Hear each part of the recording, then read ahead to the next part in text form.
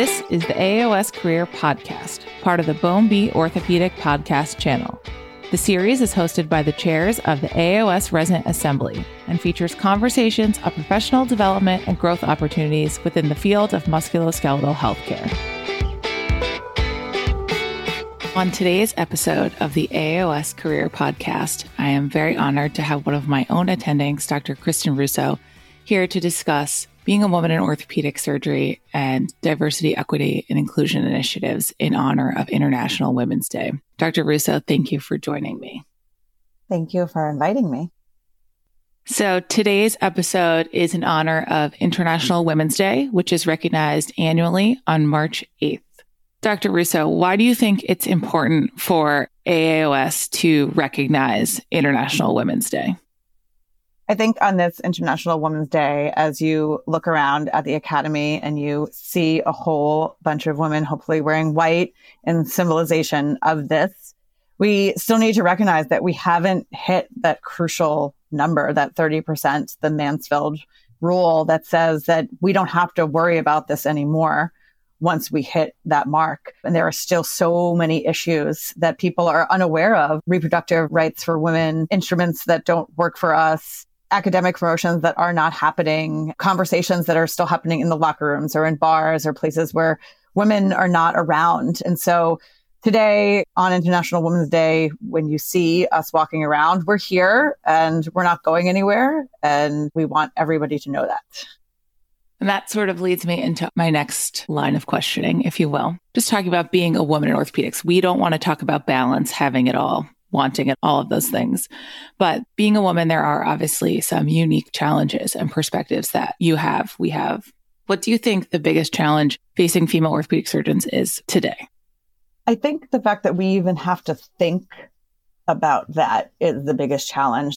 We can't be upset at our male counterparts for not having to think about it, but we can be upset about having to think about it, that we have to worry about if some nurse in the operating room is going to be upset with me just because I'm a woman today, or that I don't know if I can go to the Academy meeting because I am pregnant, or I just had a baby and I'm in private practice, and how am I supposed to bring home money for my family and also keep my practice up and also take care of this newborn? And so I think the thinking about all of those things is really what sets women apart from men in this field. I think when you find yourself working with people or for people that are thinking about these things, that are bringing them up, that's when things start to get easier for us. So I think I have been fortunate the last couple of years at Columbia, being in that kind of environment where I have been surrounded by leadership that does think about these things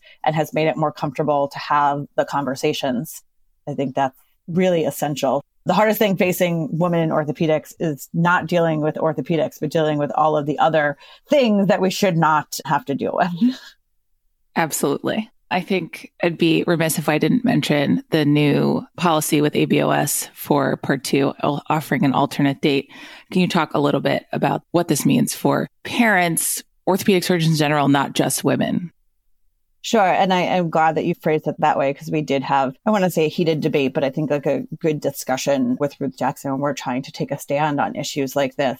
I think when we make so many of these things about pregnancy, it again focuses on women and we become like, oh, we're complaining about something else again. And I don't think it's about that. And I think it's just about accessibility and access. And I don't think that I should be defining who is a parent in orthopedics. I think that we're not going to make any forward progress with what we're doing for maternity leave if we don't talk about it as a parental leave. I think that birth parents and adoptive parents and same-sex parents and even like regular dudes whose wives have babies should be involved in parental care and should also be extended these same graces. And so I know it's a lot on ABOS to change things, and they're doing so without going virtual, which I also think is something that's really important. I think the virtual exam during COVID had some flaws. A lot of people had to return for in-person exams, and there was a lot of bias that was surrounding that. I don't think there are a lot of other societies that are doing 2 in-person dates, if any. So I think it's great that they are leveling the playing field this way. And I think it helps that people are recognizing it doesn't just have to be about orthopedics all of the time, that you can have other stuff integrated into your life and you can still be a really good orthopedic surgeon. Yeah, so important. And I think as people who are in training to see that our governing body is making these changes, it means like they're listening to what we have to say, and it's not happening everywhere. So we should be honored that people are paying attention. I know Ruth Jackson has some webinars that they're putting on or have put on in the past. Can you talk a little bit about these resources that are specific to career development and that happen to be run by RJOS? Yeah, I think that for so long, Ruth Jackson was focused on recruitment of women to orthopedics. And it was necessary and important and wonderful to do that. But we've moved that needle, honestly, even if in some places it doesn't look like it, we really have, that we can now sort of focus on here. Now, what are we going to do? In academics, there's the kind of this path from assistant to associate to full professor where like you get less and less attention from actually your male counterparts as you move up. They start to feel threatened. So you get a lot of resources when you're an assistant professor, but then as you like start to move towards associate and then eventually to the numbered women who are full professors in this country of orthopedics, you get less resources thrown at you. People are not willing to help as much. And why is this trickle down effect happening? The same kind of bottleneck that happens everywhere in orthopedics. I think that it also happens in the private practice realm. And so we're kind of looking at it from that perspective as how can we get women this information, whether that means getting more letters after your name if you want to go into administration, or what do you need for academic promotion and how can we help you get your personal statements ready? Can we write letters for you and just putting your dossier together? And then also the perspective of private practice. What can you do to maximize your time in the office, your maternity leave, if that's something you're going to be doing? How can you be smart with billing? We're starting to delve into those areas as we expand. There's a lot of different ways that Ruth Jackson is helping right now. Yeah, I've definitely noticed a change, even just myself over the past 5 years, on what initiatives Ruth Jackson is promoting, giving us a little extra on retainment and how to advance our careers, which is something that I think when you don't have mentorship or you don't have resources, you're not really sure. What do you think in orthopedics needs the most attention right now? Where should we be focusing to improve our field in general? Orthopedics is not only very male, but also very white. And I think that we can't continue to pretend that's not an issue. Recognizing it is one thing, which thankfully now the kind of leadership has, and AOS is taking on a bigger role in that. But we also have to stop the process that keeps it from happening. And so orthopedics is the second hardest field to get into, according to the match data from last year. Plastic surgery was the only one that had less percentage match. It was like a percentage point. So there were something like 380 something people who did not match into orthopedics last year. And what is then that perpetuating? It's perpetuating taking years off to do more research. It's perpetuating, you have to be so good. You have to get more degrees. You have to really spend more money and take more time. And so time equals money. Time equals the reproductive years of your life. These unpaid internships or unpaid research years, who can afford to take them? Like upper middle class white men. That's who can afford to take them, who don't have to worry about if and when they can have children and how they are going to pay rent. And so if we continue to walk this line with orthopedics becoming more and more competitive and you have to keep on adding years onto what you have to do to get here, it's just going to stay the same. And we can talk about all we want, that we want it to be more diverse, but we're not actually changing anything about the diversity of it. So it will be interesting to see what happens in the next couple of years as step 1 scores are gone. What will happen if step 2 scores will replace them as more and more medical schools get rid of their grades, those connections that you're making and these early mentoring or pipeline programs that you can do through M-Dimensions or even through RJOS or JRGOS, even groups like Pride Ortho that are coming out, and that you are establishing real deal, but smaller connections as opposed to a big step score or a giant research year. But that is going to change the way people get into orthopedics. And I think it has to, otherwise we're going to continue on this kind of cycle of the same problem. And we're just going to get further and further away from taking the best care from our patients. the data is all there that we need to look like our patients more in order to do them more better justice. And orthopedics needs to catch up on that majorly.